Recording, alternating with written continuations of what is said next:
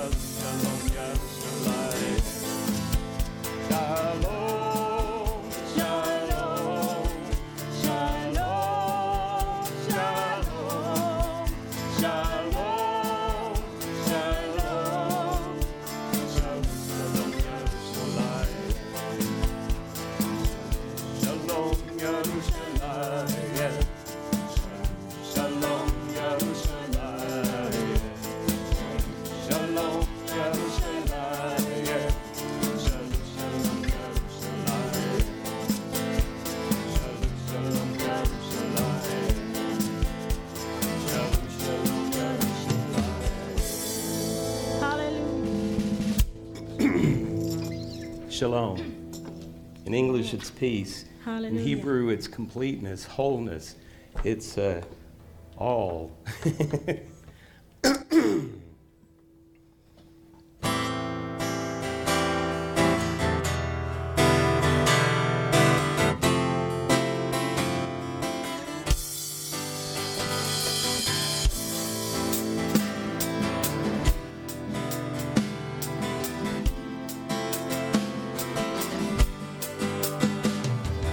Fear not the arrow fly by the day, terror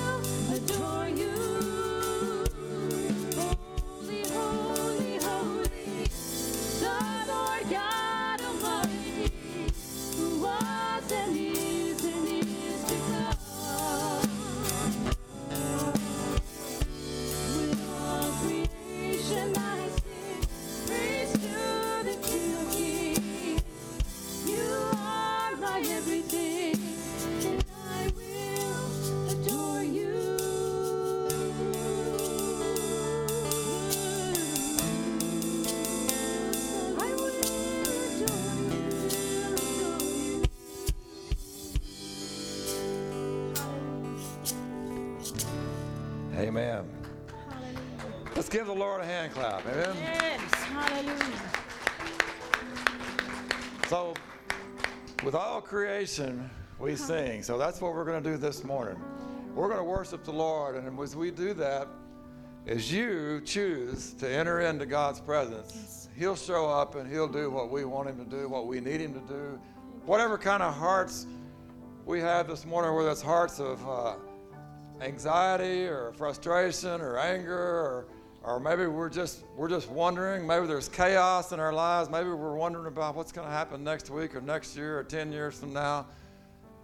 Can we just all lay that stuff down and say, Lord, here, today, we choose to worship you. We choose to honor you. I want to read you out of Psalms 27. The Lord is my light and my salvation. Whom shall I fear? Yes. The Lord is the strength of my life. Of whom shall I be afraid? When the wicked came against me to eat up my flesh, my enemies and my foes, they all stumbled and fell. And though an army may encamp against me, my heart shall not fear. Though war may rise up against me, in this I will be confident.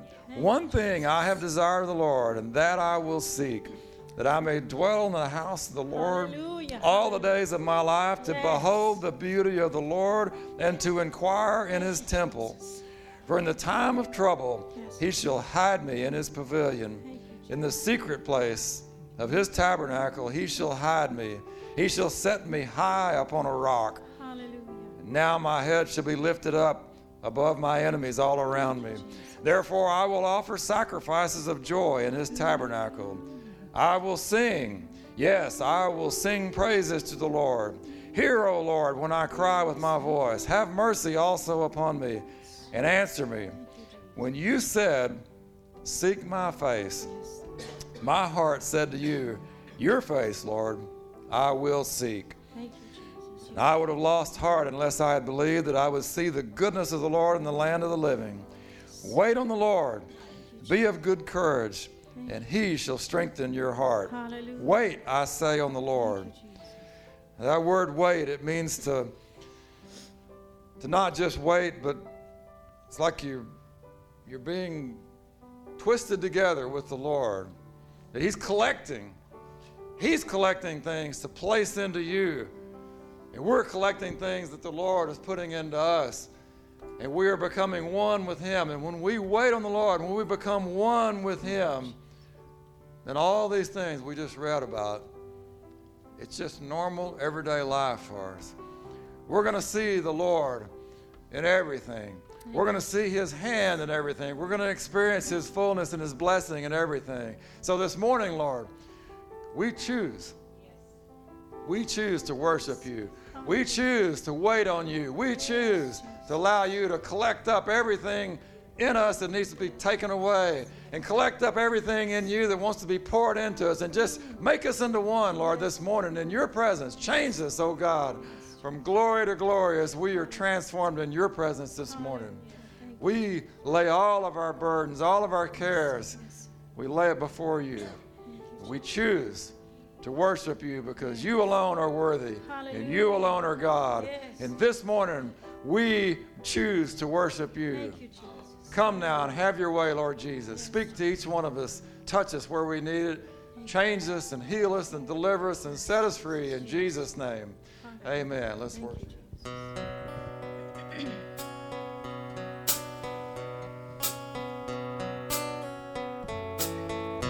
Two seraphim, right one to the other.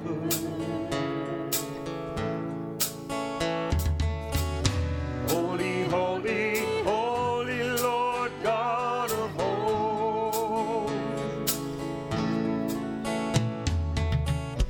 Whole earth is filled with His glory.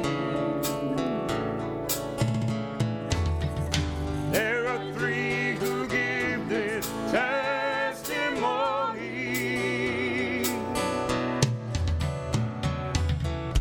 There are three who give this testimony.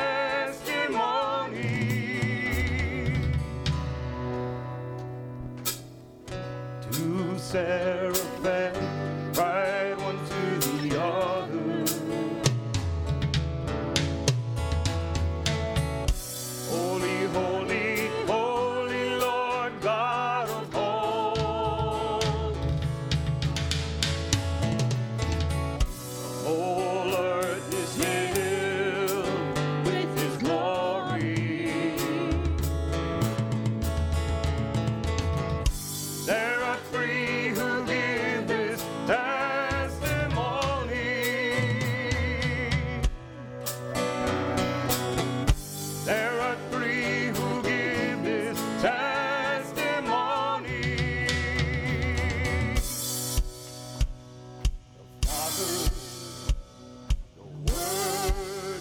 and the Holy Spirit. Father, Word, and the Holy Spirit. The Father, the Word, and the Holy Spirit, and these three are one. These three are one. These three are one.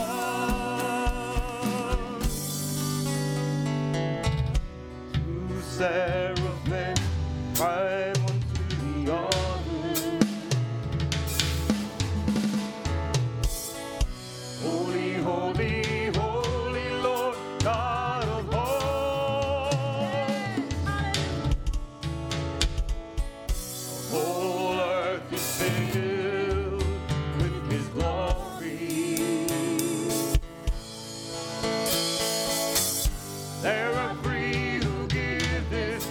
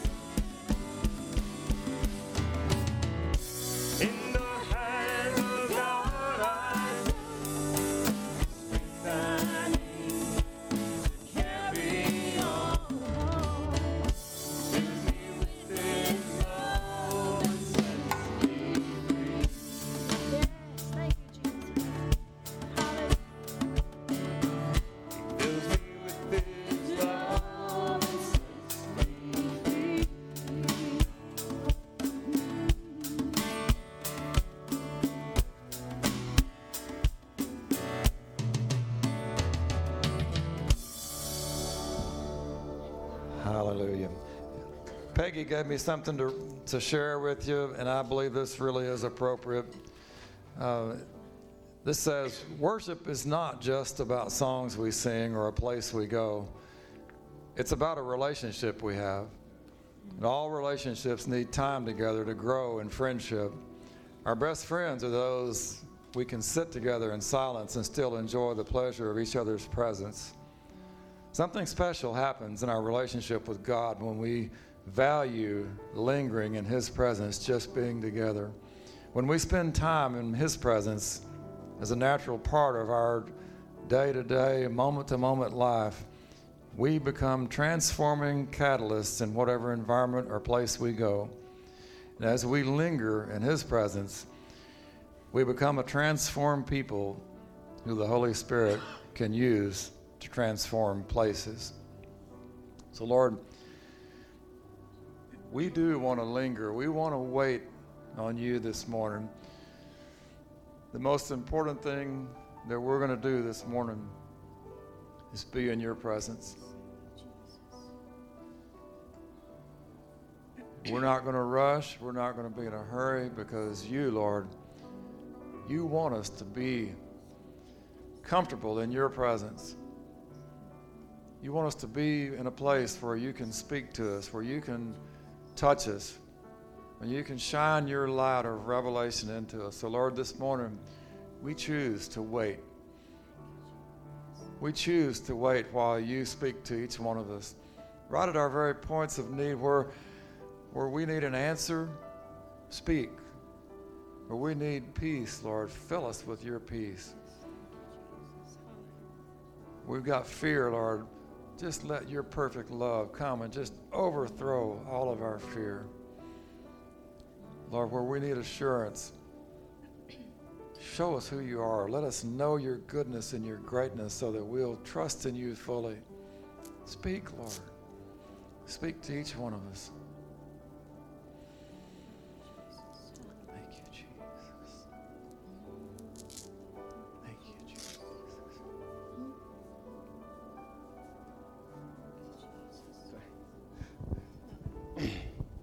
Yeah, so that's just confirmation. The Lord's been speaking to me all morning, and He put 2 scriptures on my heart, and He said, I will keep him in perfect peace whose mind is stayed on Me.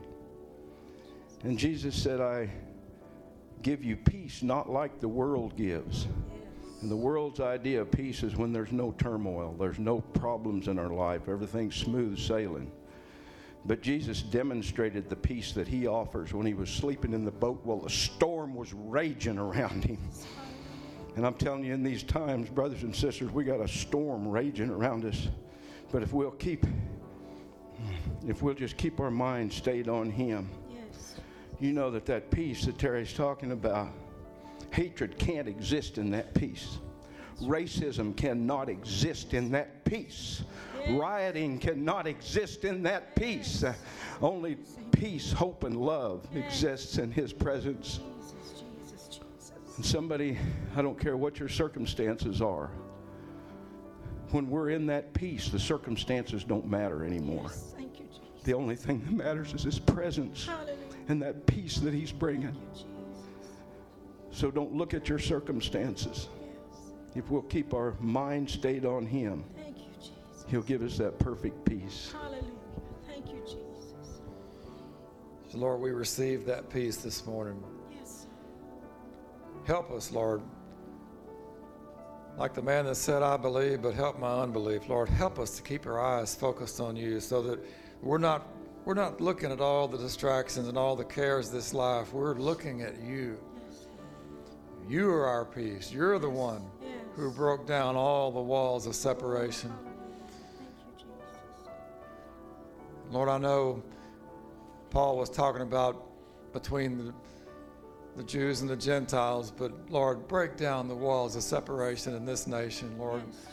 All the different things that separate us, whether it's a political mindset or whether it's some kind of nationality or racial thing or whether it's money, occupations, whatever it might be that causes us to think that other people are different than we are. Tear down that wall of separation by your great peace, Lord. Because we're all equal in your sight. You love us all the same.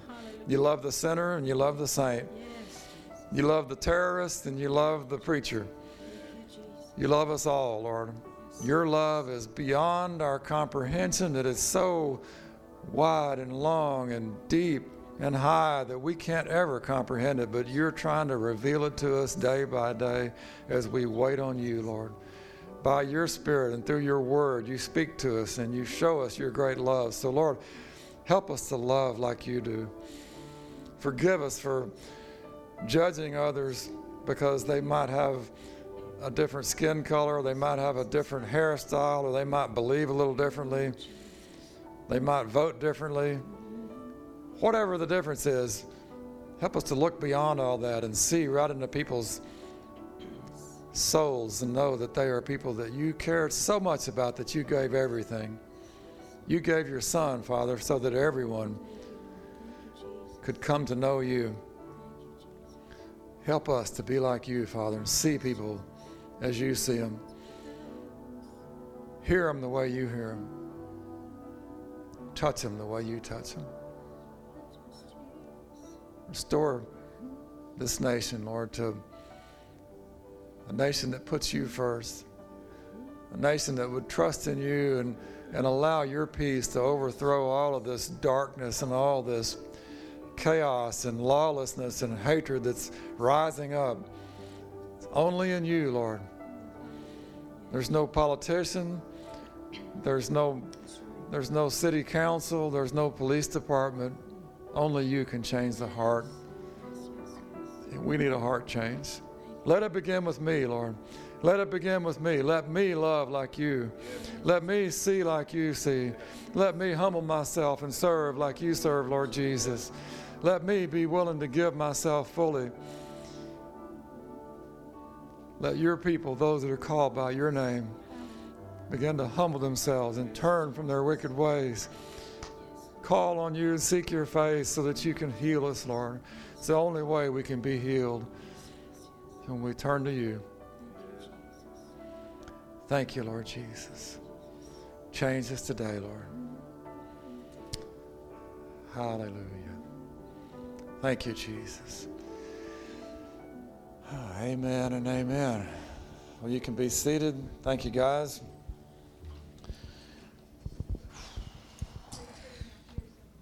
Yes, you can. Just let me bring this to you. Concerning what I think the Lord's been speaking to us about peace this morning. Hallelujah. And we need peace at this time more than any other time, maybe. I was reminded before you went up there, Psalms 91, he who dwells in the secret place of the Most High shall abide under the shadow of the Almighty.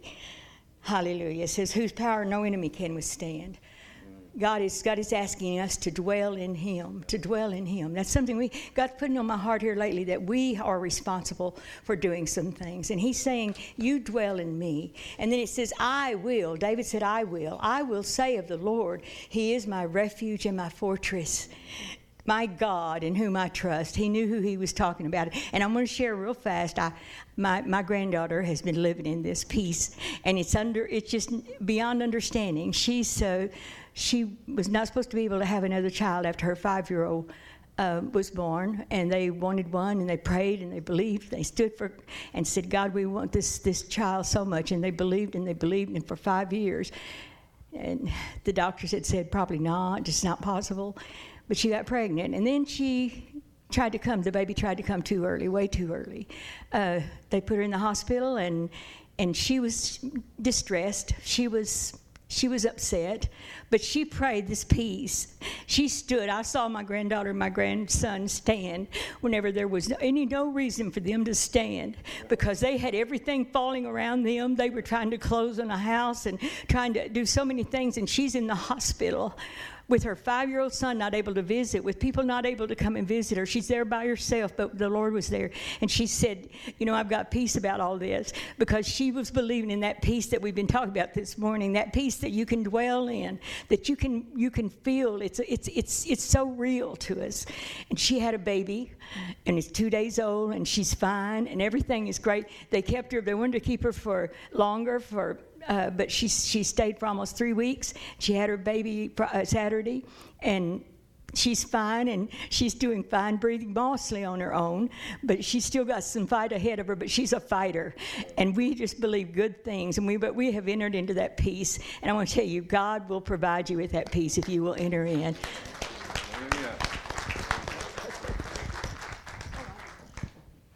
Okay, so I guess God's trying to tell us he wants us to be at peace. When you get in the mouth of 2 or 3 witnesses, let every word be established. So we've had several of those, and I think we're just getting started good. Brother Kim is here. He's going to bring the word to us in a minute. I like it when he comes, because what I've been saying for about 6 months, it's taken me hours and hours and hours. He comes and says it all again in about 45 minutes, and it's better than what I did. And it's like, wow, it's a great confirmation. And always enjoy it, because it is a confirmation. That's why God sends outside voices into our body, is to help us make sure we're staying on track, make sure we're moving the right direction. And so I'm excited to have him. I do have a couple of quick announcements. So we got June birthdays. We don't have a bulletin, but everybody's got a June birthday. Happy birthday to you. Okay, so we got our children's church back up and going again, and we'll be dismissing them here in a little bit. Bonnie, who's doing children's church today? Susie? Okay.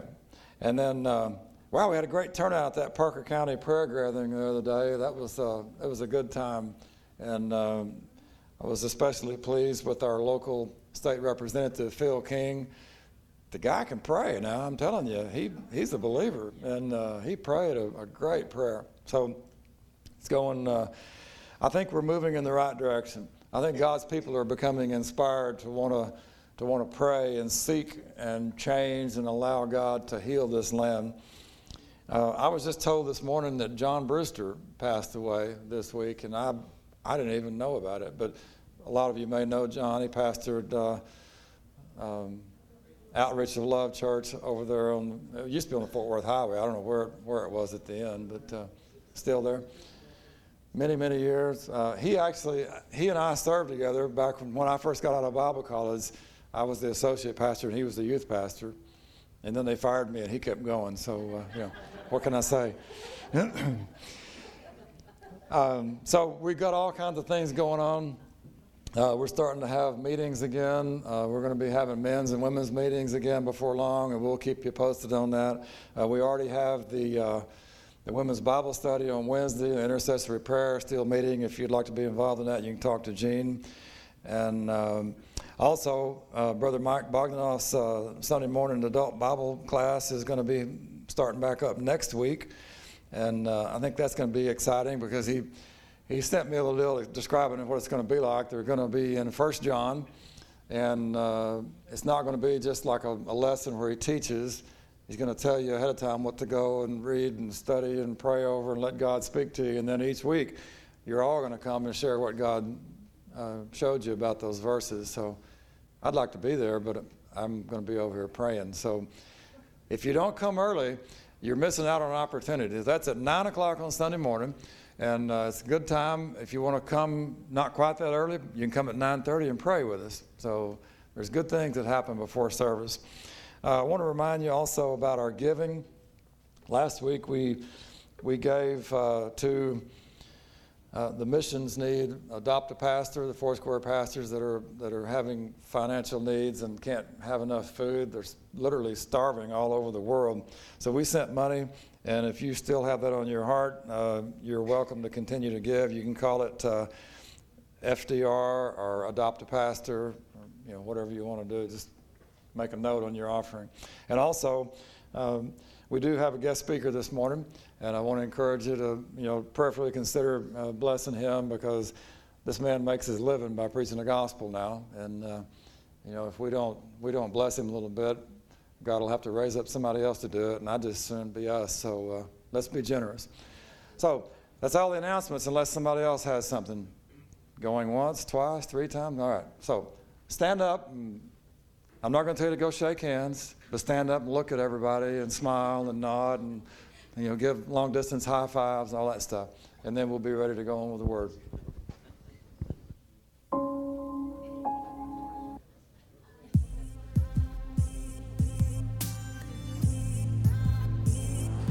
I was dead in my transgressions, wandering in sin. I went searching for redemption down a road that had no end. I was walking through the fire. I was living on the run with my flesh lost in desire. I was drowning in the flood, but God, rich in mercy, you came to save me.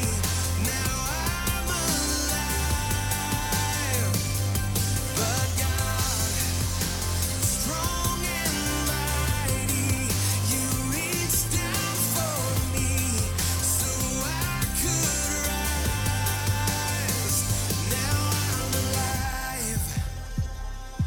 I am far from being perfect. There are days that I regret. On this battlefield I struggle with the lies that I have lived. I have fallen short of glory. I can't make it on my own. If you can't record my past, I'd be sinking like a stone. But God, rich in mercy, you came to save me. Now I'm alive.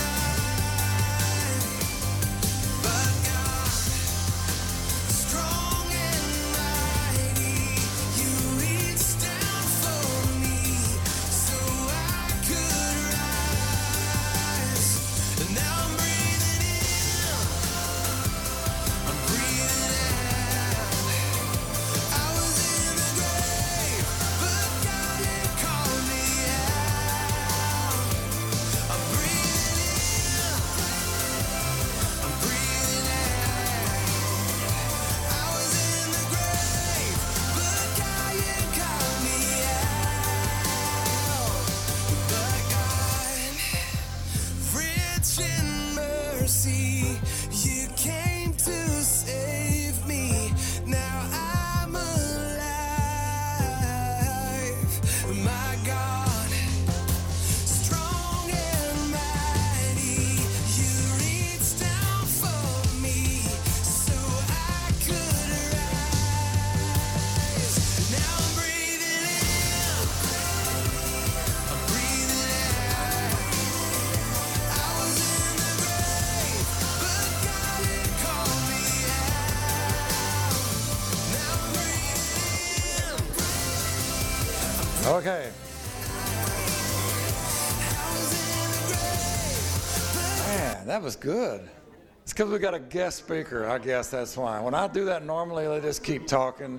Music keeps playing, whatever. Well, okay, you're acting right this morning. That's good.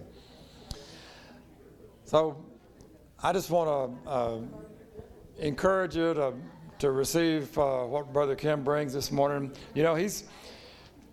He's been around a long time, and he's served the Lord for many years. He built a wonderful church in Waxahachie and made a great handoff to the other fellow when he retired, and we've had a good relationship with Josh since then as well. And so Kim, he knows the Lord. He knows how to mentor and train and teach people, and he's a fine speaker.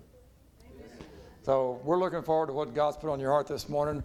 And I'm not in a hurry, but, we do have a life. So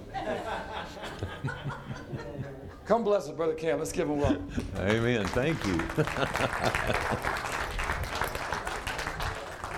I was trained by my pastor who said you do not have to speak eternal for it to be immortal. So And I was also taught if you don't strike oil in 30 minutes, quit boring. So hopefully we'll get right to the point this morning. So, well, thanks for having me. And hey, thank you as a church. I don't know, during all the virus situation, as you can imagine, a person like I do, all your speaking appointments get canceled. So that means income goes away. And your church has always been a good support to us. And so your pastor made a contribution towards us during that time. So we're grateful to you and feel very connected and love you very much. I'm personally in a place where I live with a little sense of disturbance on the inside, which is a good thing. You probably thought I was going to say that's a bad thing. I think when God wants to bring something new, He makes us unrestful with what we have. Because we'll hang on to things and not let go of things, and we won't make room for what God wants to bring sometimes. We're creatures of habit and routine. We don't like change. But change is the way the kingdom of God works. It's a transformational community. So we should always be changing and should always be growing and advancing in our lives. And I've come to this conclusion in my life. I pastored in Waxahachie, Texas for 24 years. I was promoted within the Foursquare organization as a supervisor. So I oversaw 6 states of churches as a supervisor and did training and trained people to start new churches. I served on the Foursquare cabinet, which oversaw the nation of Foursquare churches. So I've had those positions. I've had a bachelor's degree from Southwestern Assemblies of God University in Waxahachie. I have a master's degree in strategic leadership and a doctor's degree in leadership development. Here's what it's all come down to me. There's this scripture that talks about Jesus was in the room and people gathered unto Him. I don't think people come to see me. Isn't it crazy you have to get that educated to figure out that you don't really have nothing to offer? That if people don't meet Jesus, they're not going to get where they need to go.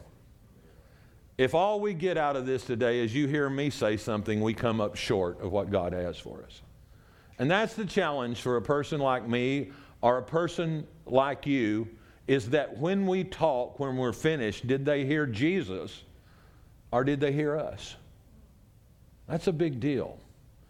And that means I really want to be led of the Spirit of God, that somehow Jesus can sneak through me to talk with you. Well, we're in a beginning stage of emerging from a time of whatever word you want to use it, isolation, quarantine, whatever. And there were several lessons I learned during that time. One of them was, it really doesn't take the government long to shut the church down if they really want to. That's kind of scary, isn't it? The other was, it was interesting that I went to the old church that I pastored, and of course no one was in the congregation, and they were doing a live feed. And they asked me to come on over and speak and do the live feed. And the worship team played to an empty room, and they worshiped better than I ever heard them worship. They worshiped so good that I cried the entire time. And then I realized they were singing to God and not to the crowd. Isn't it incredible how things change when it's just you and God? Things change. And another lesson I learned is that the church probably needs to change. And, a lot of people said, boy, I'll be glad when things get back to normal. And I said, I hope not, because normal hadn't worked real good. Amen. And I know what we mean by those kind of things. But personally, as all the changes started to take place, I didn't have anything to say about it. And I'm just one of those kind of people. If God doesn't tell me to say something, I don't say anything. And then when He does say something, I just say what He says. And I don't need to embellish it, and I don't need to add to it. And I really didn't know, and I'm not one of those people saying I've got my arms around the big picture of everything, because a lot of things have been said during this time. You know, one person would say, this is the judgment of God. And the other person says, well, you know, dude, things just happen. So we go from one extreme to the other extreme, and a lot of different things put in between. And when God finally said something to me, it was just one thing. It's not everything, but I felt like it was one very important thing that He wanted His church to understand, to remember, and to reinstitute in the life of the church. And that's the one thing that I want to talk to you about. And He showed it to me on Palm Sunday, the day of Jesus' triumphal entry into the city. A city which was not what the Jewish people wanted at the time. It had come under Roman occupation. And the threat of death was on them, that if you didn't obey that government, they would crucify you back then. It was a time of heavy taxation. People couldn't pay their bills. And that when Jesus walked into the city, it wasn't into a beautiful environment at that particular time. And I started thinking about how we were struggling with the whole virus things, jobs shut down. We didn't have the money coming in holistically throughout the nation. And it brought similar kind of changes, and we had to do things we didn't want to have to do. And it just altered our environment. And then it was similar to it. And as I began to think about that, I had this crazy thought of this guy from England that I heard say something one time about how his life had been impacted by God. And he goes, you know, I was God-smacked.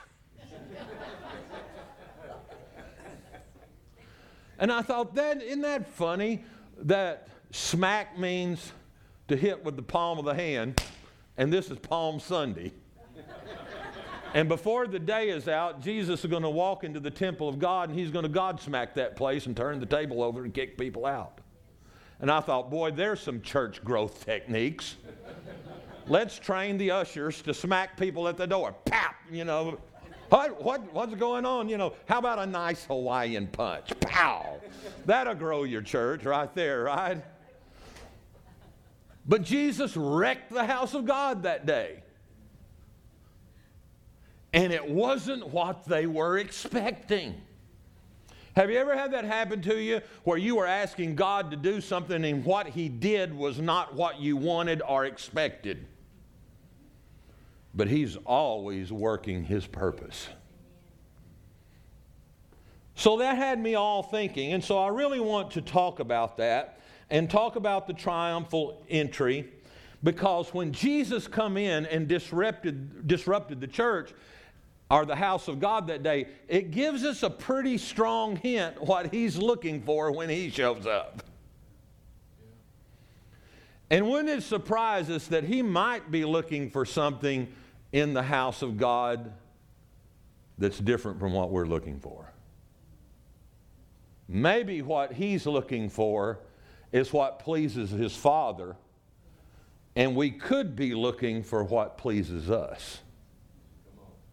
Because let's face it, when we think about going to church, well, the church I want to go to, I want. And we list it out. What does He want? That's a big, big question to ask. Well, so far, hadn't I just given you chills and you're so excited and can't wait to hear this, right? So let me talk about a triumphal entry for a moment. It was not an unusual practice back in those days. In fact, the Romans employed triumphal entry after every battle. They would come in and they would conquer an enemy. And I've been to Rome and I've seen the big arches that they built, that the conquering leader. I saw the Arch of Constantine in Rome. And after Constantine had defeated his brother-in-law at the Milvian Bridge and declared himself to be emperor of Rome, he marches through that arch with everyone cheering the conquering king. And typically, the people they had defeated were marched and stripped down, sometimes nude in front of everybody, so they would see, I have power over you, and this enemy no longer is a threat to anybody because I now control him and have conquered him and have stripped him down. So a triumphal entry was something that the Romans used regularly. And in some situations, it was absolutely horrific what you would see.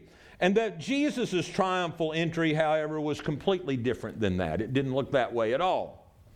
And in fact, he was riding into a context that had not been conquered. The Romans were still in charge.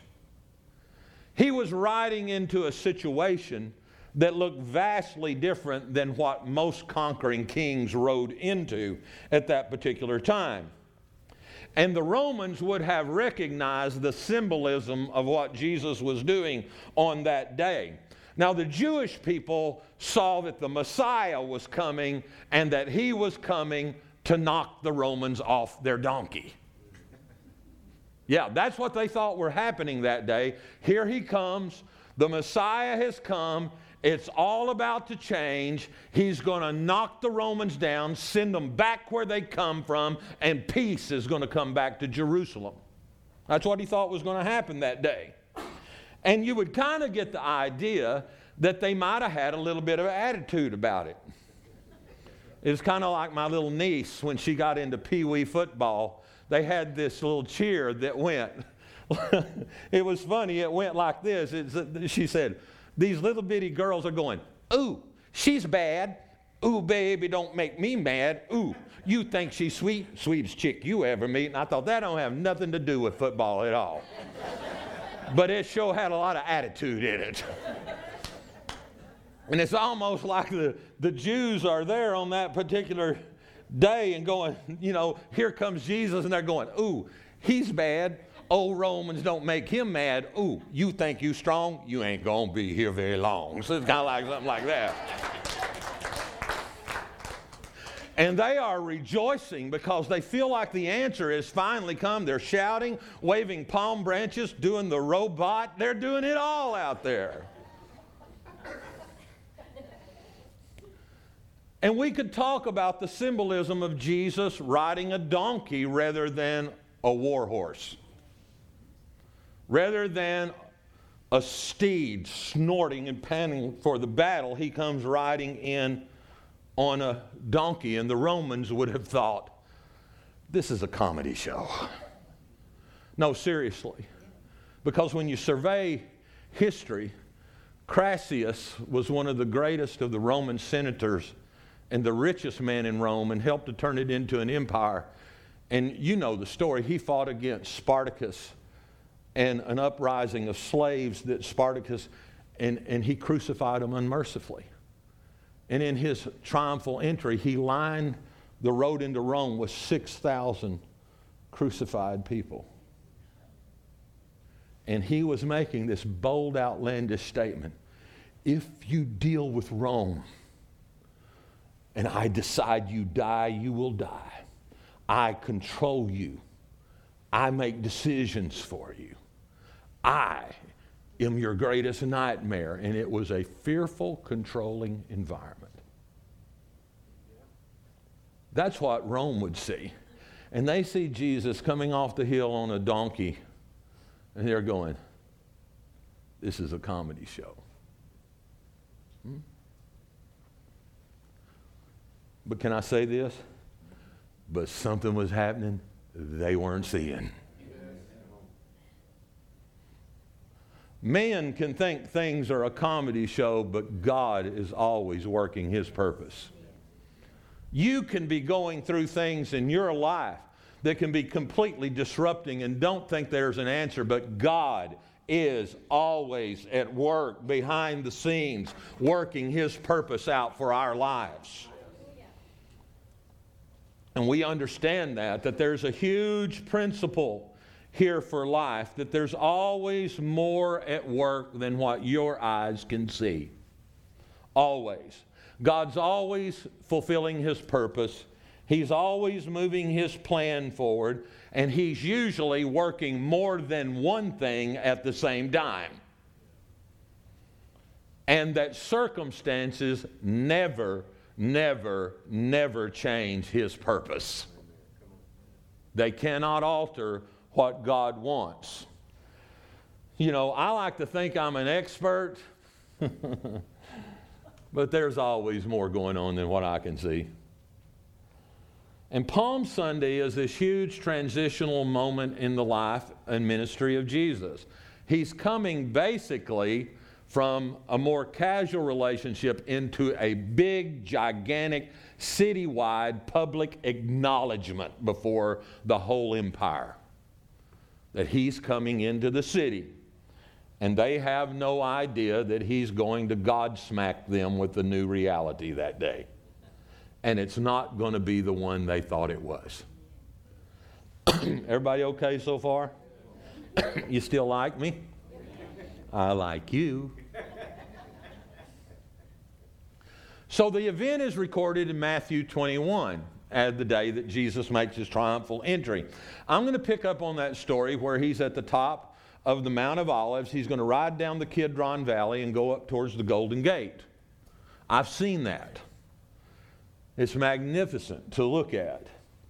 And as he starts to draw near that point where the descent starts to go down, this huge crowd starts to gather around him. People are getting in front of him and people are getting in behind him.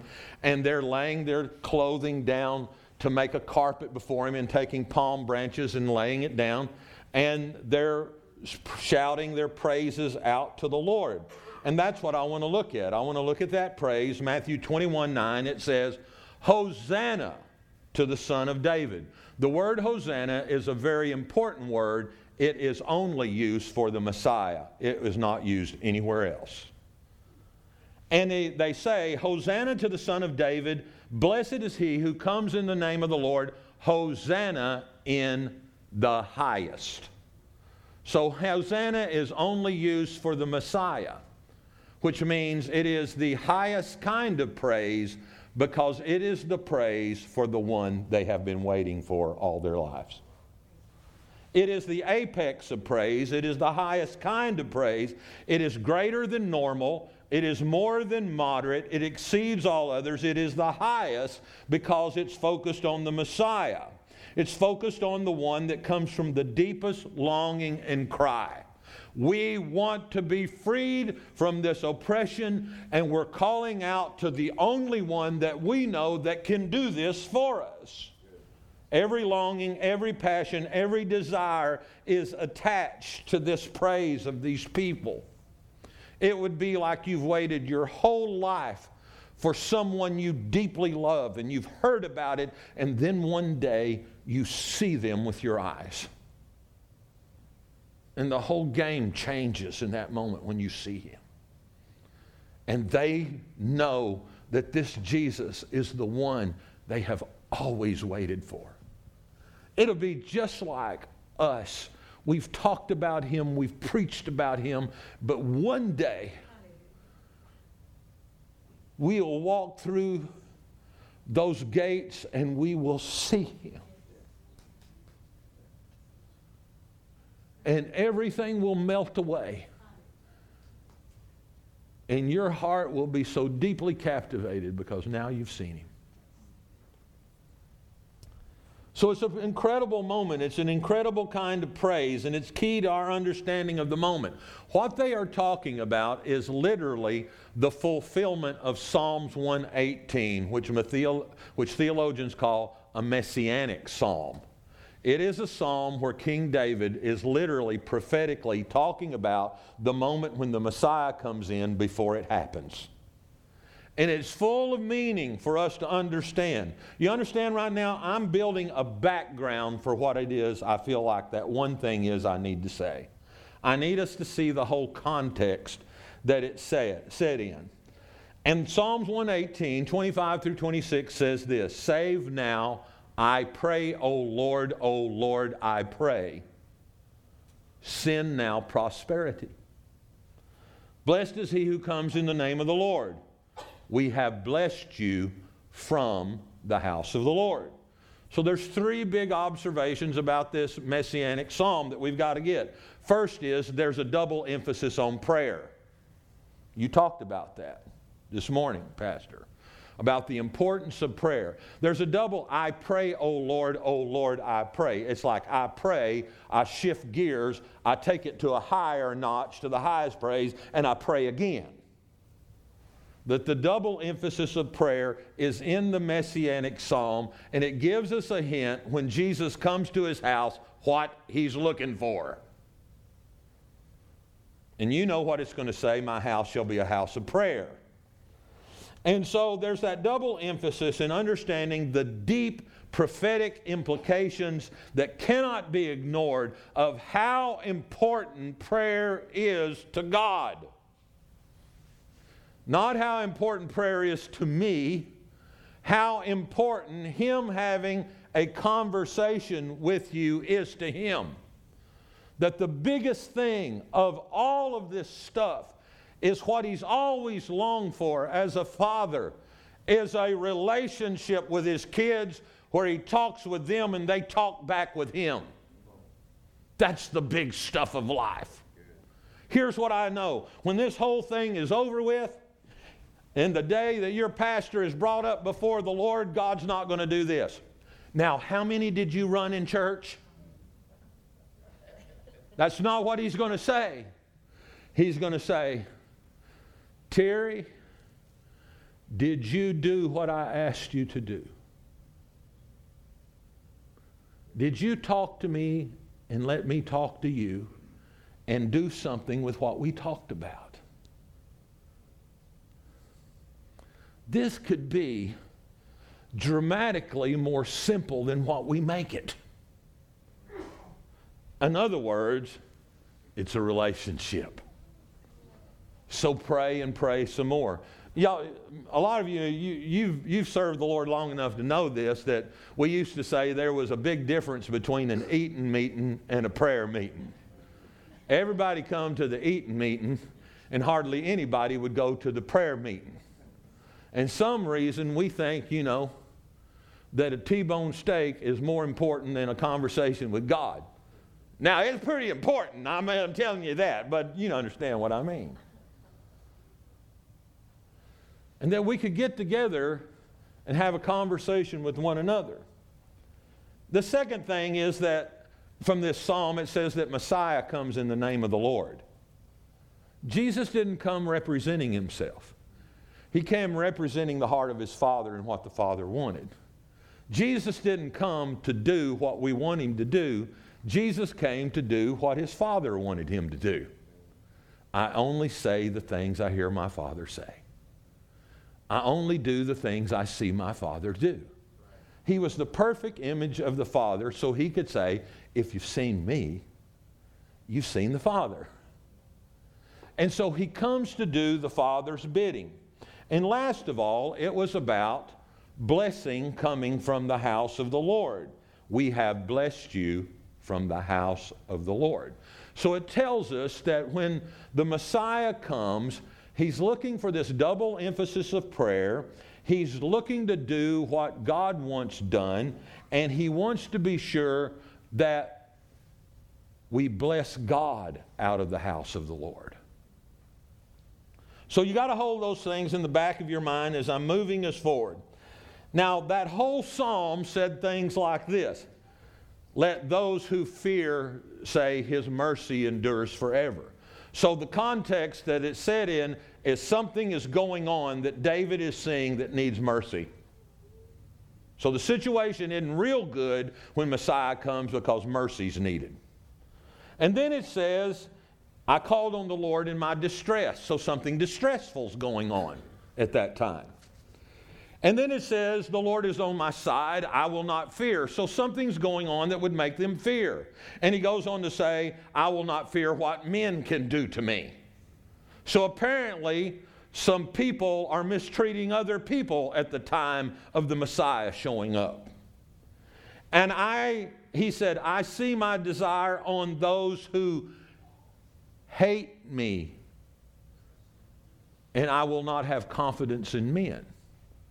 And so something is going on that is very hateful. during this particular time that the triumphal entry and the Messiah is supposed to go on. So we're starting to see the atmosphere is pretty supercharged atmosphere that Jesus walks into, prophetically speaking, before it ever happens. That's what they're saying it would be. And it's a difficult situation. And the word is, don't put your confidence in men. Keep your confidence in God. That's why the Bible says things. Keep your mind on things above and not on the things of this world. And that's one of our big challenges right now, because as human beings, if we're not careful, we will let the things of this world and our confidence in men determine how we think, rather than keeping our mind on God. And then he said, the nations surround me like bees and push me violently that I might fall. This is not a good environment that this Messianic, the cry of Hosanna, which means save me, the highest kind of praise. Save me because all this mess is going on, is what he's saying in that situation. So he calls upon the Lord in his distress. And in my estimation, there is financial disruption as well, because remember the psalm said, send prosperity. So the whole situation, and that's when it clicked for me. I'm looking at all this mess going on, and then I'm looking at what's going on in our world right now, and I go, it looks a whole lot like that. And I really want Jesus to show up right now and save me, in the same kind of way that they wanted Messiah to show up and save me. The Roman taxation system back then was horrible. It was called a patronage system. So basically this, Rome conquered the Jewish people. So Caesar demanded tribute. You pay me to protect you now. That's what he was saying. And so then Caesar would go to Herod and say, now I'm appointing you to collect my tribute and my taxes for me. And Herod says, well, I'm not doing it for nothing. So he adds some taxes for himself onto Caesar's taxes. And then he puts it out to the elite of the day and gives them the responsibility to tax collections for him. And he gives it to the highest bidder. So all the elite then add taxes for themselves, because everybody's got to get paid. And then they take it to the local tax collectors that all the Jewish people hated. You remember, you know from studying the scriptures, they hated the tax collectors, and they added some on for themselves. So everybody, and so by the time it got to the everyday person, it had been quadrupled the amount, to the point that it was oppressive, that they couldn't afford to pay the taxes anymore. So no wonder they're saying, oh God, send prosperity. We need an answer for this situation. And listen, please, please hear my heart. I'm not talking about this from any kind of political bent at all. I'm talking about the circumstances of the day that Jesus was coming into. And they were expecting him to get them out of that. The Messiah has come. And that is their cry. Save us now and fix everything. Which, may I say, is the most dangerous prayer on God's green earth. Fix everything, God. Okay. Everything it is. Oh boy. That means he starts peeking in places we don't want to go. Huh? Because he fixes everything. The word Hosanna and that whole Feast of Tabernacles is when they typically celebrated the coming of the Messiah. But this is Passover. But they're celebrating Messiah like they would have tabernacled, because they knew that was the Messiah. which meant the season of rejoicing. That's what Sukkot, or tabernacle, has, is the season of great rejoicing. So they're rejoicing. They believe the answer is come and was coming off that mountain that day. It's a big moment for them. They see him fulfilling Zechariah's prophecy in 9:9. Rejoice, O greatly, O daughter of Zion, O daughter of Jerusalem. Shout, behold, your king is coming to you, riding on a donkey. They go, there it is. There it is. Now, I told you the word Hosanna means save now. And I also described to you how in the Psalms and in the circumstances, the whole environment was horrible, and they were wanting relief. And they believed Messiah had come to set them free. The same players were involved then that are involved today. There were government leaders and parties that were opposed to each other, the Romans and the Jews against one another. It was politically supercharged. National influences were flowing. Financial upheaval. People were fear-driven. There were control factors, the impositions of new laws, isolation, unwanted restrictions. There were zealots. There were patriots. There were the everyday people just trying to pound out a living. They were all there then, and they're all here now. And it's kind of like us, that when the virus was an enemy that entered the land with a death threat, right? The Romans used crucifixion for their death threat. It was different, but it was a death threat. Bred a lot of fear. I mean, come on. It bred a lot of fear. I'm still scratching my head. How was the first thing to change in our world was all the toilet paper disappeared off the shelf. I'm trying to get that one. I guess the word virus made people think it was going to be a lot of diarrhea. That's all I can guess. And I hope we don't get a problem with respiratory, because we're probably, you would have thought we would have sold out a nose spray. So I hope if we don't get a case of diarrhea that they buy the nose spray up next. I don't know. Kind of funny.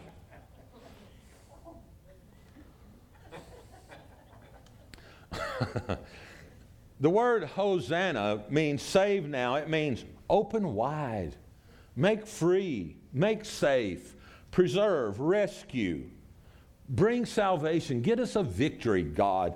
And that's what they thought Jesus was bringing. The benediction, the blessing rested upon him. The final word and say, rest with the Lord. And they were saying and beseeching him to come. It's a cry for change.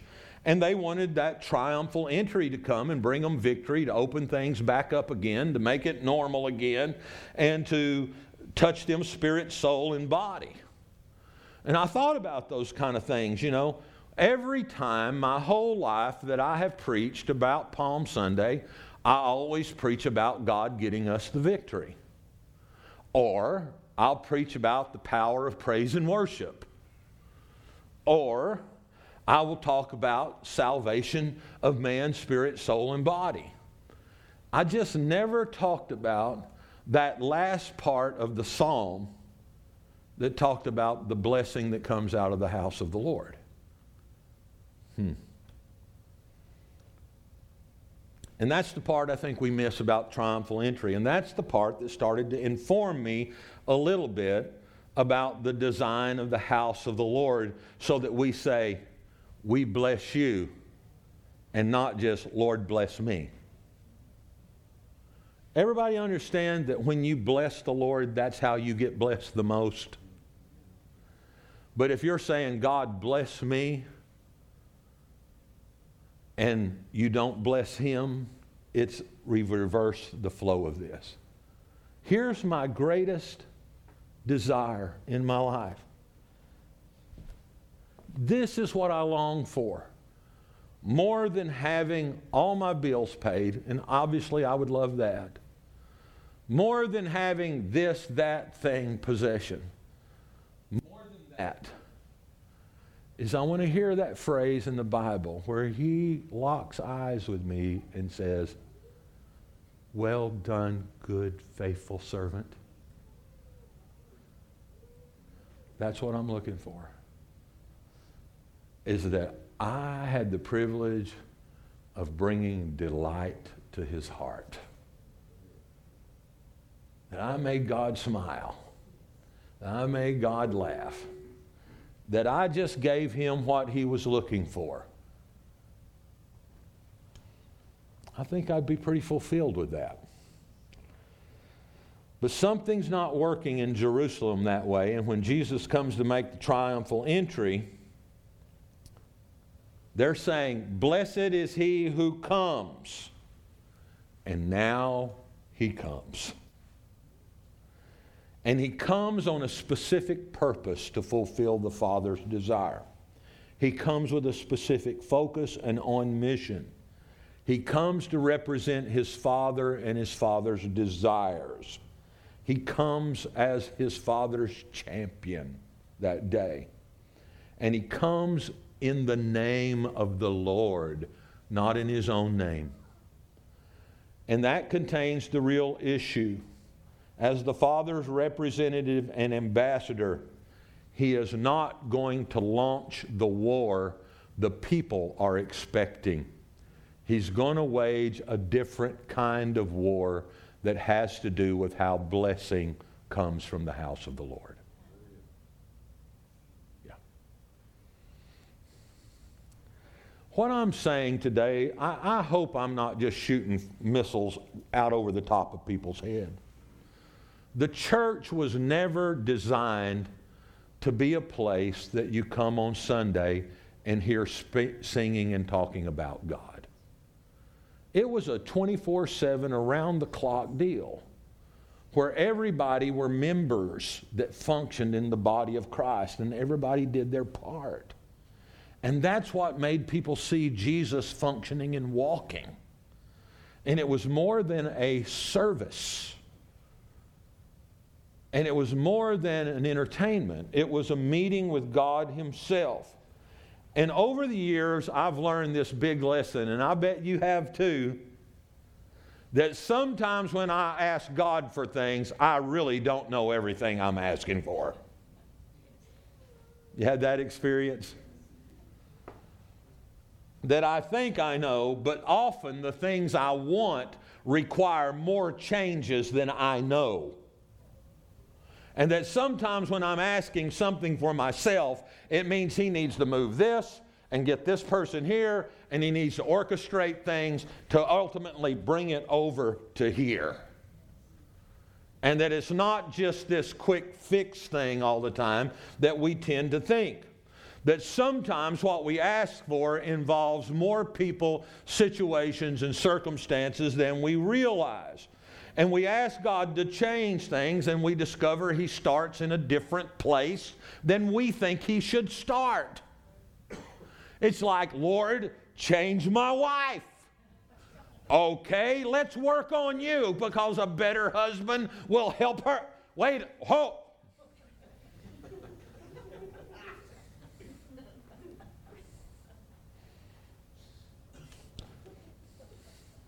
The change required work in areas that I didn't even think about.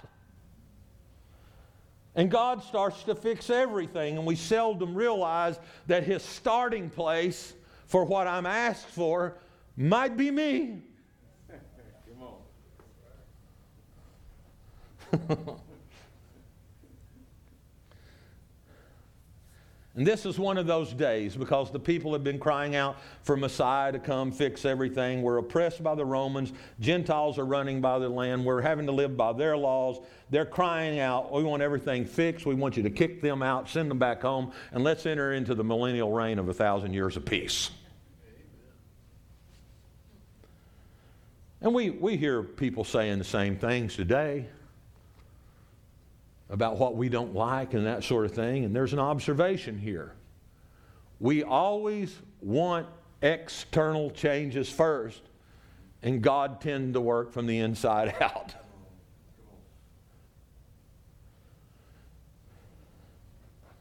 They wanted a conquering king that would dethrone Rome, remove them from the streets, send them back where they came from. But instead, Jesus came off the top of that mountain. He did not stop and talk to anybody. He did not address Roman leaders.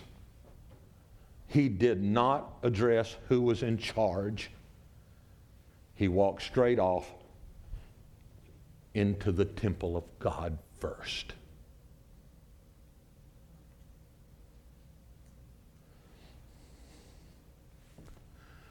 This is where it has me.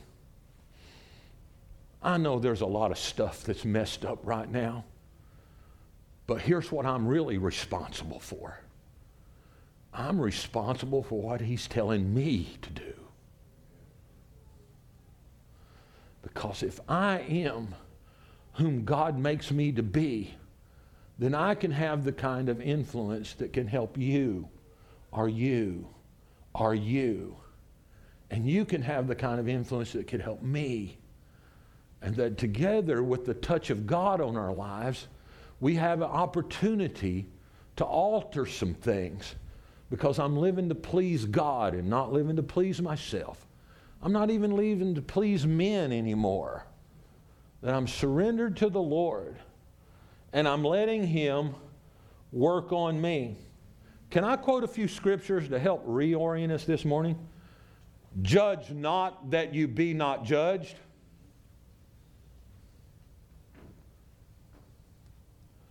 Get the beam out of your own eye so you can see to get the mote. Wait a minute, God. They have the bigger problem, right? No, son, the beam's in your eye. They have a splinter. You got a beam. Isn't it amazing how I tend to see things in other people's lives bigger than in my own life? And all of a sudden I see what God's up to. He's coming in a triumphal entry into Jerusalem to start at the house of God. Because, ladies and gentlemen, people say, judgment's coming. And I will say, yes, it is. And judgment begins at the house of God. We're real anxious for God to come and smack the thing, but we might find ourselves getting smacked first. It's not a malicious smack. It's not a mean smack.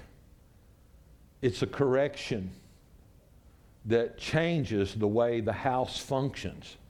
Because in Jerusalem, the house of God had been changed from what God wanted it to be. Remember what He said when He went in there? You have made my house a den of thieves.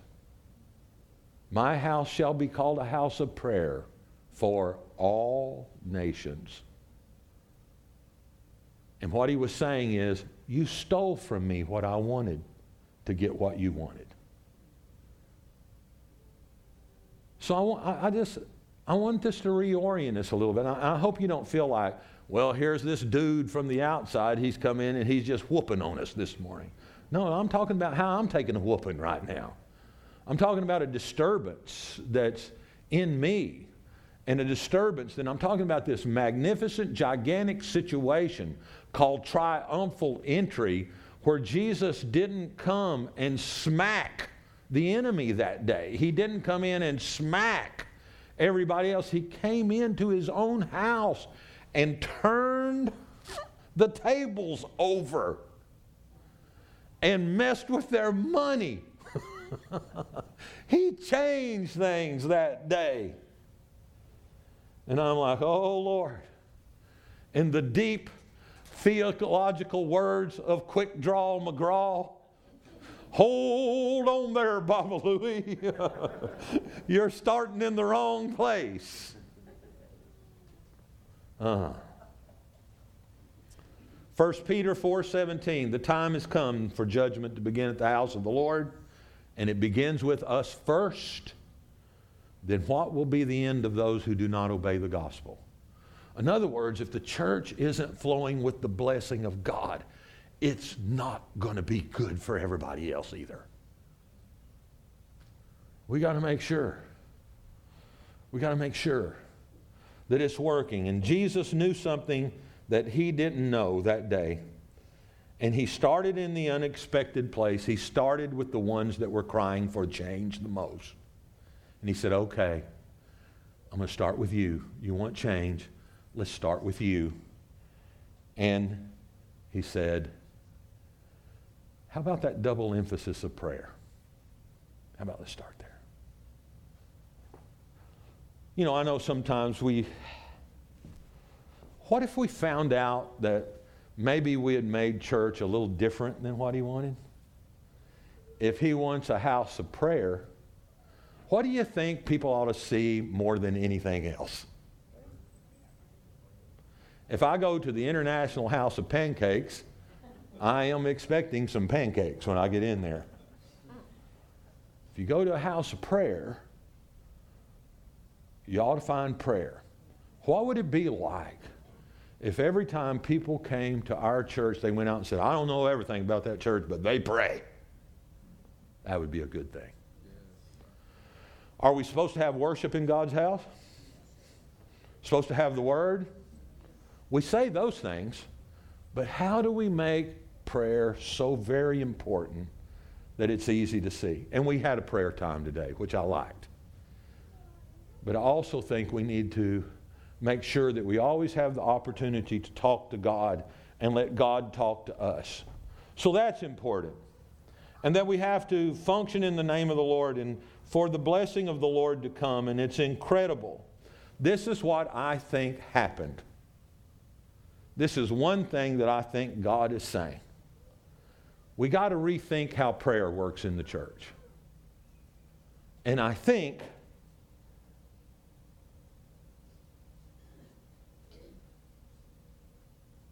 we got sent to the prayer closet.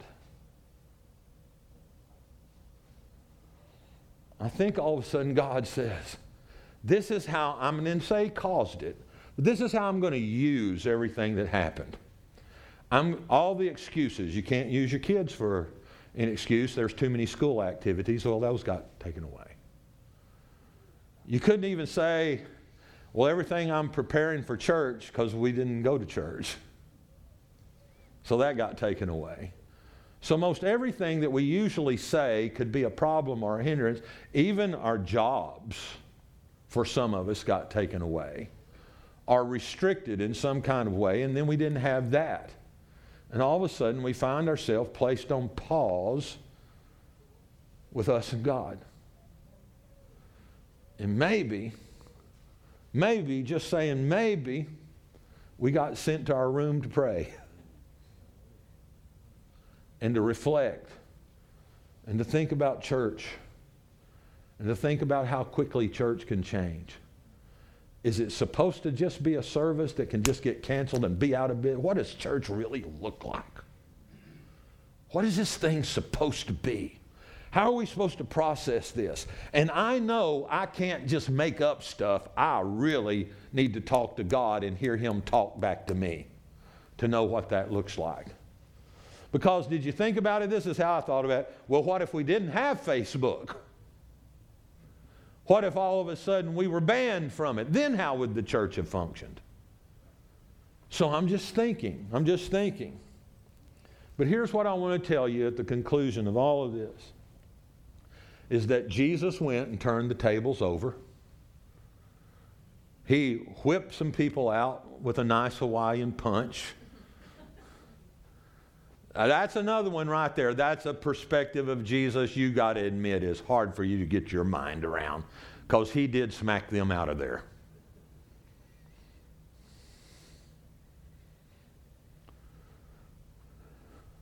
And so all that happened,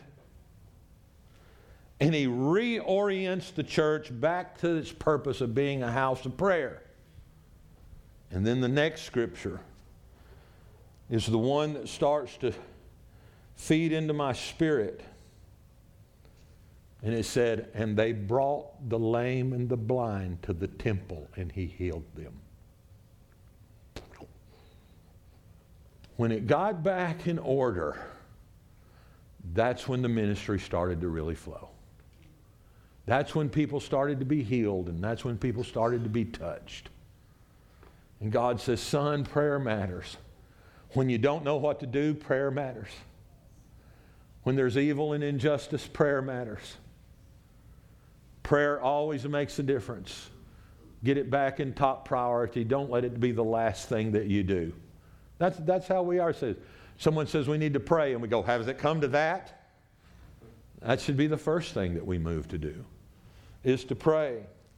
And God is just moving in that kind of way. And I learned that I have my starting place, and God has His starting place.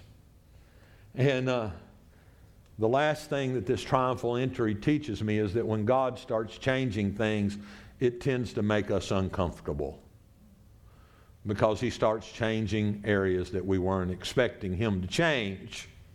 And that can be uncomfortable. One of my friends who's a supervisor named Sam Rockwell, he said it well. He said, the price of freedom is anxiety. Because when things have a hold of you, we don't let go of them easy, and it makes us very anxious to have to turn loose of stuff, doesn't it? We've been comfortable with that sort of thing. In strategic leadership, it's called chaos theory. That when chaos starts, we start thinking where we weren't before. How do I get out of this mess? And all of a sudden, I start thinking, looking for answers when I can't fix it. And it gets us back to thinking. Well, it's how it works, everybody. You want new wine? Grapes have to be crushed. You want anointing oil? Olives have to be crushed. It's always through those breakings that there are real releases of the Spirit. And Jesus comes to His temple that day, and He says, remember now, take heed how you build my house and how you build the foundation. And then it begins to work. So I'm going to conclude with a couple of statements.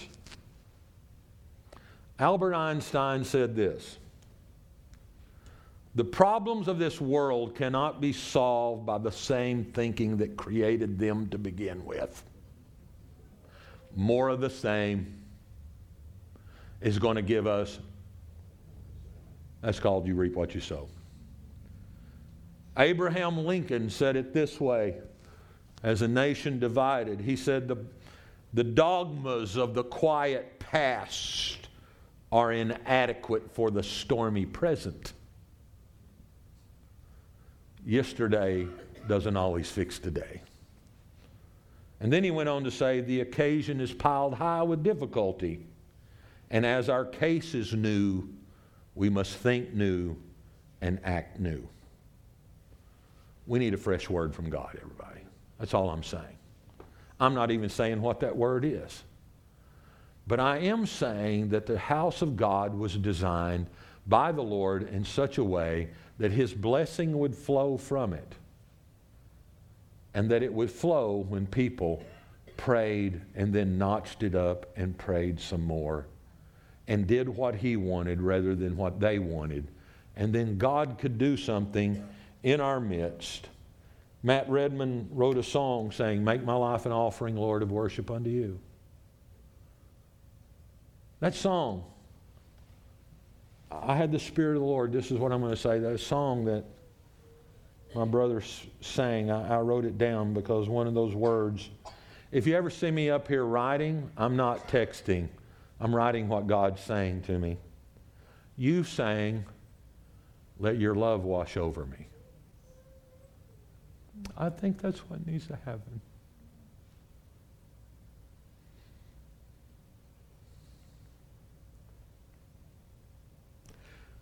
And I had a word. I'm going to give you the word. The Lord says, some of you are like Samson. You feel like you got your eyes gouged out. You don't feel like you can see things like you used to see things.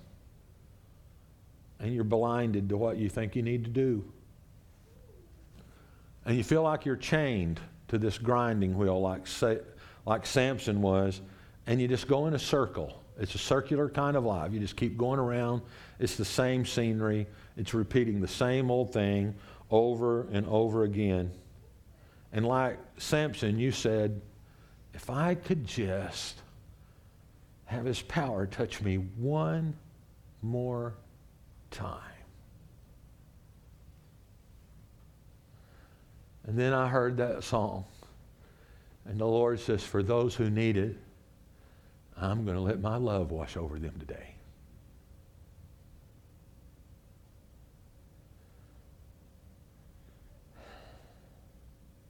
God is love.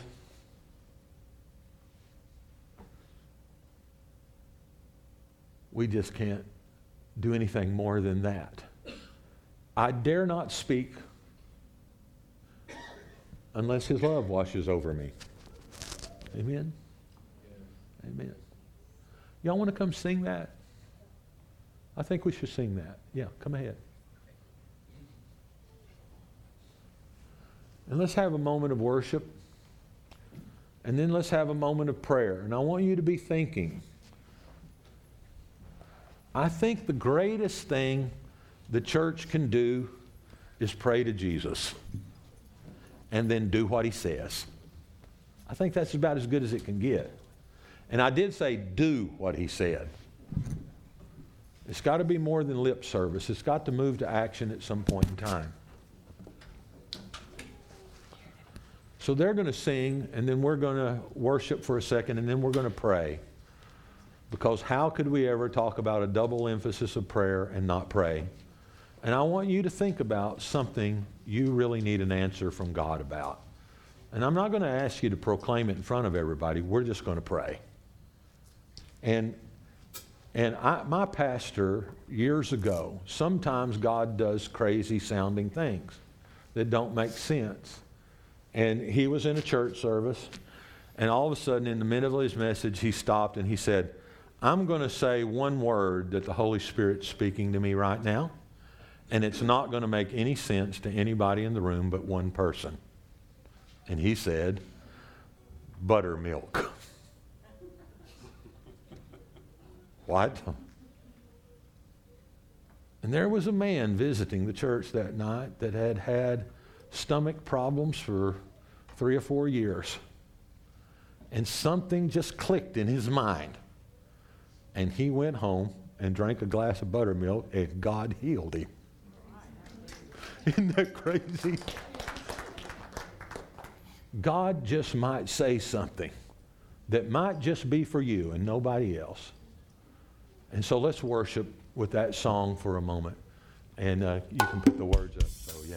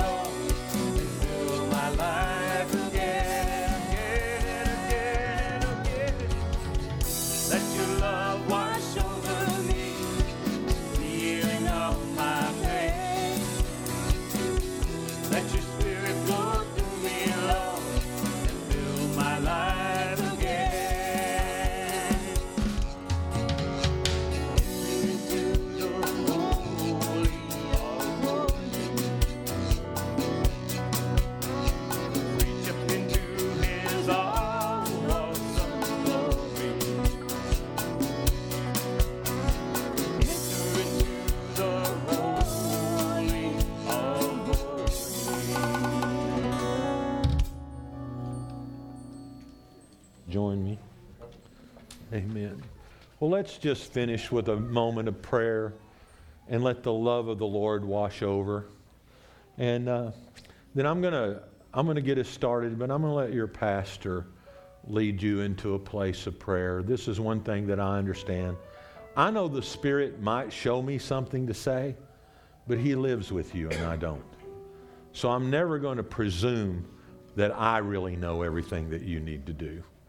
That would be very presumptuous of me. At best, if God says, say this, I can say that. But then it's up to you. If you got something just right there where you're standing, and you said, you know, I heard what you said today. And things have been a little chaotic for me. Things have been disturbing. And I'm kind of like you. My spirit's not comfortable right now, but I think that's a good thing because it's making me seek God more. Is that you? You got some of those things? How many of you have things you need God to really do? I mean, just between you and Him, you're just saying, yeah, I do. So let's just pray right now that God will just kind of give you a buttermilk kind of word. It's one just for you. Now let's pray. Lord, you're looking over your people this morning right now, and you love every one of them. And there are plans that you have for their lives that are unbelievable. And everybody has different kinds of circumstances, and sometimes we find our season is everything we dreamed it would be and everything. Sometimes there are seasons when it looks like it's nothing but a nightmare. And Father, we live in a world where sin abounds and wickedness abounds. And Lord, we live in a place where we find ourselves subjected to the will of man at various times. But we know that nothing prevents you from bringing your purpose to pass. So Lord, we're turning this into a house of prayer. And right now, in your own way, would you just ask God what you want from Him and what would help you with Him? Ask Him. You don't have to ask it out loud, but you just talk to God. And He's talking. While you're talking, the Lord says, I'm washing over you with love right now. I'm just washing over my people. I'm washing obstacles and hindrances out of the way. I'm washing things that would stand between us. And they're getting washed away. I'm just going to say what I hear the Lord saying. He's saying, for some of you, you've had these long-term struggles, and I'm washing over some of those right now. And I'm moving them to the side. And I'm giving you a free pathway to my presence, and I'm orchestrating my will for your life. And I'm going to show you things that you haven't seen before because I don't mind showing up for you. I'm starting, for others, He's saying, I'm starting in some places and you were expecting me to start somewhere else, but don't make the mistake like the Romans of that day did. Know that I'm working where you don't see me. I'm setting things up for you. And I'm doing a mighty work right now. In Jesus' name. Would you say this with me to the Lord? Just say, Lord, let your love wash over me now. Just wash over me. Lord, people that couldn't see, you're giving them the sight to see things right now. Those that have been going in a circle, Lord, that you're mapping a path out for them right now. And you're moving them into the future with a plan. Father, we give you thanks. Let your Spirit wash over me, my church, my city, my state, my nation, this world. And Father, let it be what you created and designed it to be. In Jesus' name, amen. Pastor, go right ahead. Well, Lord, I thank you that you are good and you only want to work good in our lives, Lord. Thank you so much for that. We trust you. Jehoshaphat, when he was faced with insurmountable odds, he said, I don't know what to do. I don't have the power, but my eyes are on you. And so, Lord, this morning, that's what we say, Lord. Our eyes are on you. Our expectations and our hope is in you. It's not in our ability. It's not in our knowledge. It's not in our wealth. It's not in anything except you, Lord. And in that situation, you showed up and brought a miraculous victory, and it was through praise. Had nothing to do with their ability to go out and fight a battle. And I thank you, Lord, that you have already won the victory. You have already put all things under your feet, Lord.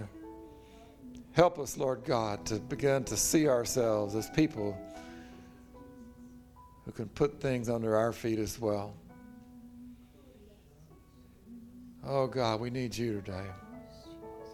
Show us who you are, Lord. Let us see you as you are, and we'll believe who you are, and we'll know that you are who you say you are, and you'll do what you said you'd do. Lord, we trust you. Our eyes are on you, Lord. And I thank you that you are bringing deliverance and victory and healing in all the different areas, Lord, that we've prayed for this morning. Speak that word that we need to hear, that one word that changes everything. We rejoice over that. And I thank you for it in Jesus' name. Amen. Amen. Hallelujah. Thank you, Jesus. I'm sorry, but if you need to go, yeah, that's okay. But I just don't think we're quite through. This is the opportunity for us to hear from God. The Spirit of the Lord is here. He wants to speak to us. Let's not rush out. Let's not leave things undone. Let's give him a chance to finish that work that he wants to do today, because he wants to speak to each one of us about the situations in our life. So Lord, we're here. We're here just like the people in the Bible said, speak, for your servant is here. We want to hear what you say, Lord. Thank you, Jesus. Thank you, Jesus. Thank you, Jesus. Thank you, Jesus. Lord God, I need you. I need you.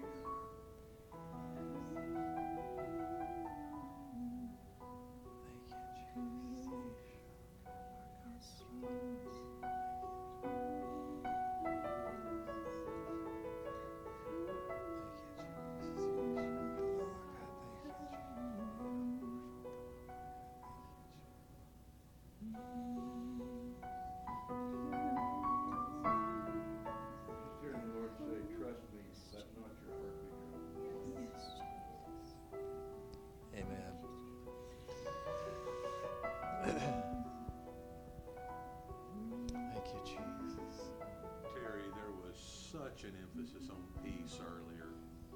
Maybe there are folks that their peace has been disrupted. We just pray for whoever needs some peace. Oh, if you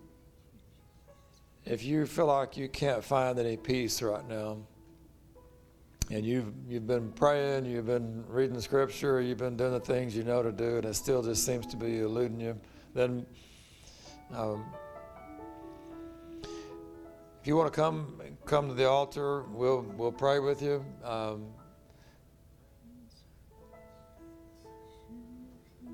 And I'm gonna pray.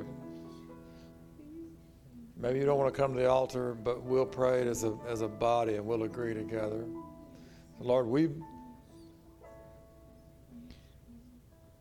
have our eyes focused on you. And we, just like that man told Jesus, I believe, but help my unbelief. Lord, we get distracted. Things happen that distracts us, where our eyes begin to drift away. And so, Lord, today, Lord God, we want to see you. We want to be focused on you with laser intention, Lord, that we wouldn't be distracted, that our focus could stay on you. We need your help, Lord. We recognize that we're weak. We recognize that we're flawed. We recognize that we are but dust. But you, Lord God, you know everything about us. You know our frame, how we were created. You know everything. And so, Lord, today we need you. Keep our eyes on you, Lord. Help us to stay focused on you, because that's the key, the answer to everything is when we stay focused on you. You will take care of your part. And our part is just to trust you. And so help us. Help us, Lord, to trust you. Help us to see that you are the Prince of all peace, Lord Jesus. And your peace will rule and reign forever. And there'll be no end to your rule of peace, Lord. And we trust in that. I thank you, Lord, that you are bringing peace over your people. You came into that room with your disciples and they were shaken in fear, and you just said, peace. I speak peace over you. Peace, I leave it with you. It's not like the world has. This is a peace. This is a peace that only I can give. So that's what the Lord is saying this morning. He said, peace, be still. Peace, be still over every circumstance in your life. Peace, be still. Thank you, Lord Jesus. Hallelujah.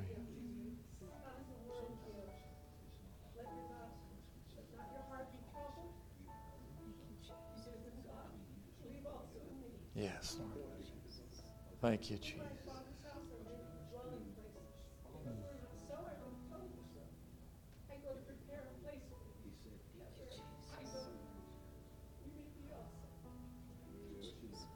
Thank you, Jesus. Hallelujah. Lord's telling me, I got this. Mm. He's got this in his hands. Amen. He knows how to fix all this. Yes, Lord. Thank you, Jesus. Thank you, Jesus. Hallelujah. Thank you, Jesus. Thank you, Jesus. Yes, Jesus. Yes, Jesus.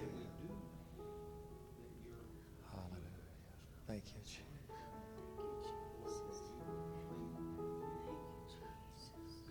Hallelujah. Thank you, Jesus. Thank you, Jesus. Oh, God. Thank you, Lord Jesus. Thank you, Lord Jesus. Oh, Lord Jesus. Thank you, Jesus. Lord God, you alone. You alone are God. Hallelujah. Thank you, Jesus.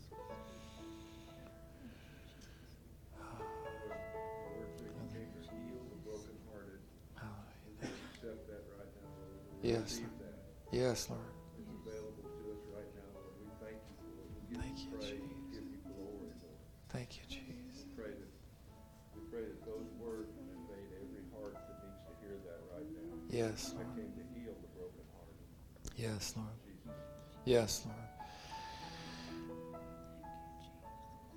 He did come to heal the brokenhearted. He did come to give us his peace. He is our peace. And he has broken down that wall, the wall that separated us from God. He's broken that down, and he's just blotted it out by nailing it to his cross.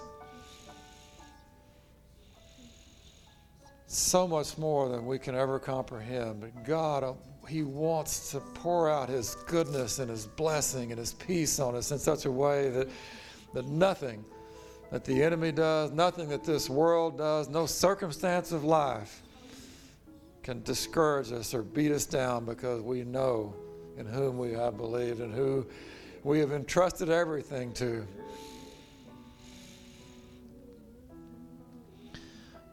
Hallelujah. And may the Lord bless you and keep you. And may he make his face shine upon you and be gracious to you. May the Lord lift up his countenance upon you and grant you his perfect peace. God wants you to be assured that you can have peace.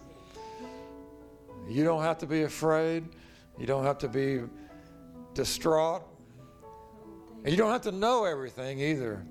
You just have to know that God says to you, I've got this, and I'm giving you my peace. Peace that will overthrow all the chaos in this world. Peace that'll overcome. And I'm giving you a light that'll wipe out the darkness, light the way so you can walk with hope, joy, and peace about the future. In Jesus' name. Amen and amen. I'm going to dismiss you, but you're welcome to stay and pray and hang out. But I know some people have places to go and things to do, so God bless you. And I would say this, God was here today. If you missed out on that, I don't know where you were. It'd be pretty hard to be here and not experience the Lord today. Thank you, Brother Kim. Lord bless you.